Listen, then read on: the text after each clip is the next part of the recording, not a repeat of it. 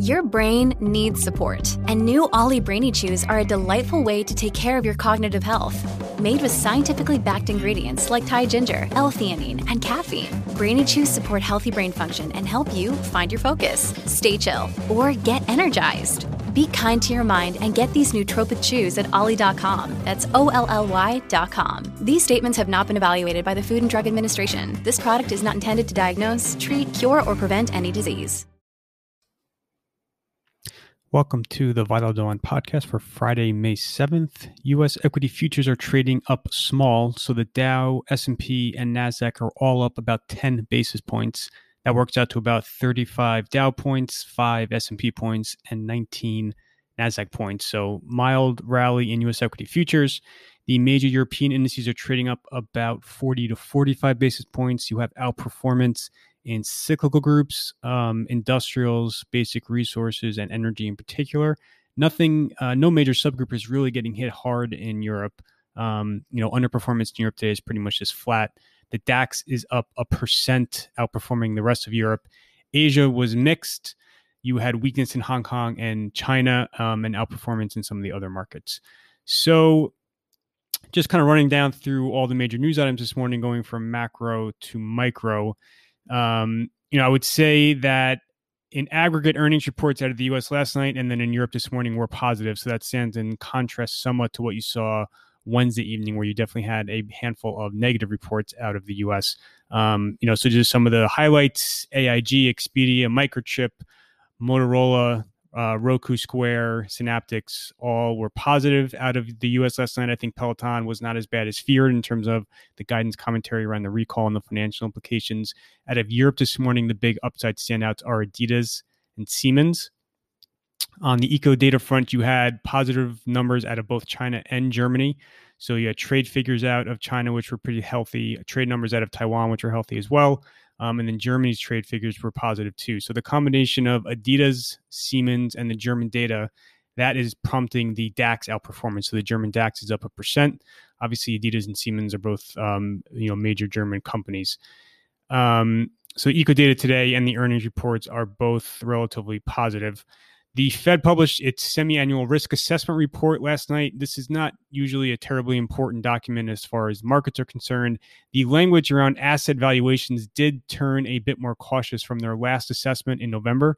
I don't think that really is going to change anyone's minds about the landscape, but the Fed commentary, you are seeing some increased concern around what's happening in markets seep into some of the Fed rhetoric. So, Powell has talked about this a little bit at the margin, and then it obviously was in this report last night. So, if you go back to the 90s with irrational exuberance, that comment was accurate, but it was several years early. So I don't think anyone's going to sell stocks today based on that Fed comment, but that is certainly becoming a bigger theme for Fed officials.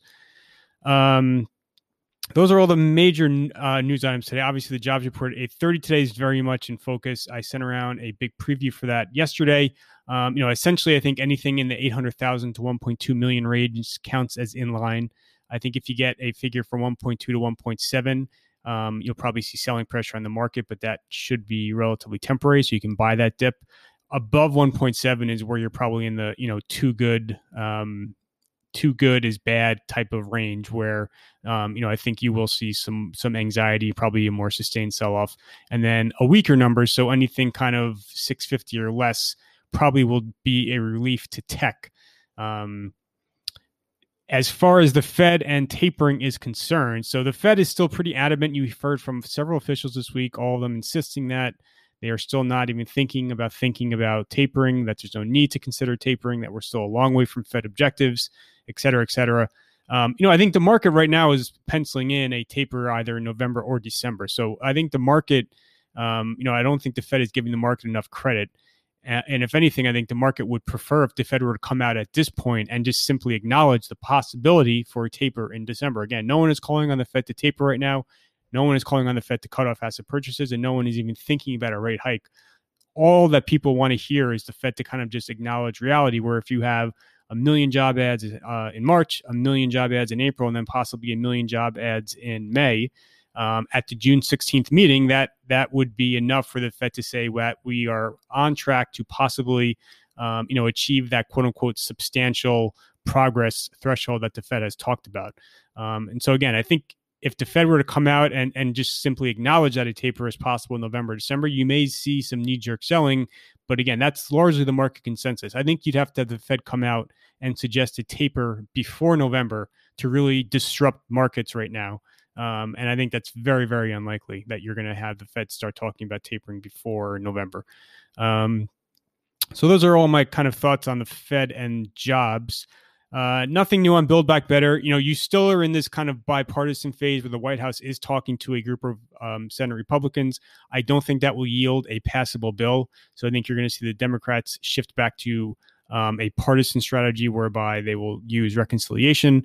Remember, the Democrats cannot afford to lose essentially anyone in the House. Pelosi has about a 2-vote margin of error, and Schumer needs 100% participation from all Democrats in the Senate. So the question becomes finding a bill that you can have both Manchin and AOC vote for, and that's going to be very, very difficult at this point in time, especially as the ongoing recovery in the economy is going to make people like Manchin, is going to lower the numbers that people like Manchin will support as far as spending and tax hikes. So I still think we're in the very early days of Build Back Better.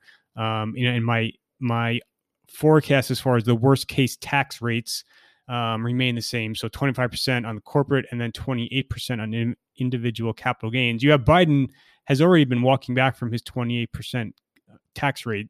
And then yesterday he said that he would accept anything in the 25 to 28% range. Remember, Manchin has said he won't go above 25%. So I don't think you're going to see dramatic tax hikes on Build Back Better. COVID is very much the same as before. News in the U.S. is still very bullish. It's been very bullish for a while. And if anything, you're seeing a lot of the stocks that are most closely associated with reopening. A lot of them are kind of fading good news just because, like I said, I think that's already embedded in the consensus right now that the U.S. is conquering COVID. It will be conquered in a matter of weeks or months.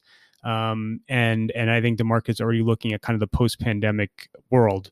Europe's a little bit different where they're now just hitting the inflection point on vaccinations that the U.S. hit several weeks ago. So the news flood of Europe is going to get increasingly bullish, whereas in the U.S. we're kind of plateauing. And if anything, I think it's maybe at the margin slightly a little bit more negative in that the pace of vaccinations is starting to trail off from where it had been. So those are all the major themes and trends on all the macro and micro fronts. Like I said, jobs at 8:30, very much the key highlight. You do have a couple of earnings today. Nothing terribly important other than perhaps Cigna is the biggest one. I will not be publishing anything after the jobs report. So my jobs thoughts, which will probably be at around 8:40 a.m. will be the last piece I will be publishing today. The normal publishing schedule will continue starting this weekend and then into next week. I've already published the Vital Talking Points summary of this week, and then I've already published the Vital Catalyst Watch look at all of the major events for next week. So those are up on the website. I have links to them in the piece. I also have the link to my full jobs preview in the piece and on the website as well. So that is everything for today. Thank you for listening.